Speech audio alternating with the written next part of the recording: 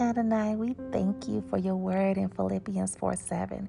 It confirms that your peace will keep our hearts and minds safe in your union. We thank you for blessing our marriage with the truth of Jeremiah 29:13, Lord Jesus. For it confirms that when we worship you with our entire heart, you will always be with us.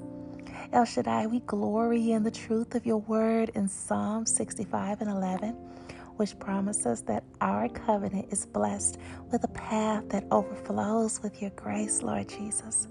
Jehovah Jireh, we honor your word in 2 Samuel 22:33. It declares that you are our strength and power, and you make our marriage perfect. Lord Jesus, John 1:1 reminds us that because you are the Word, we can completely trust you at your word for our heavenly blessed union. We cry hallelujah, Jesus, for your word in Hebrews 13:8, which proclaims that you are the same yesterday, today, and forevermore. That means that any trial we face today is already restored by the truth in Ephesians 3:19 that promises that you, Elroy, have blessed us beyond measure.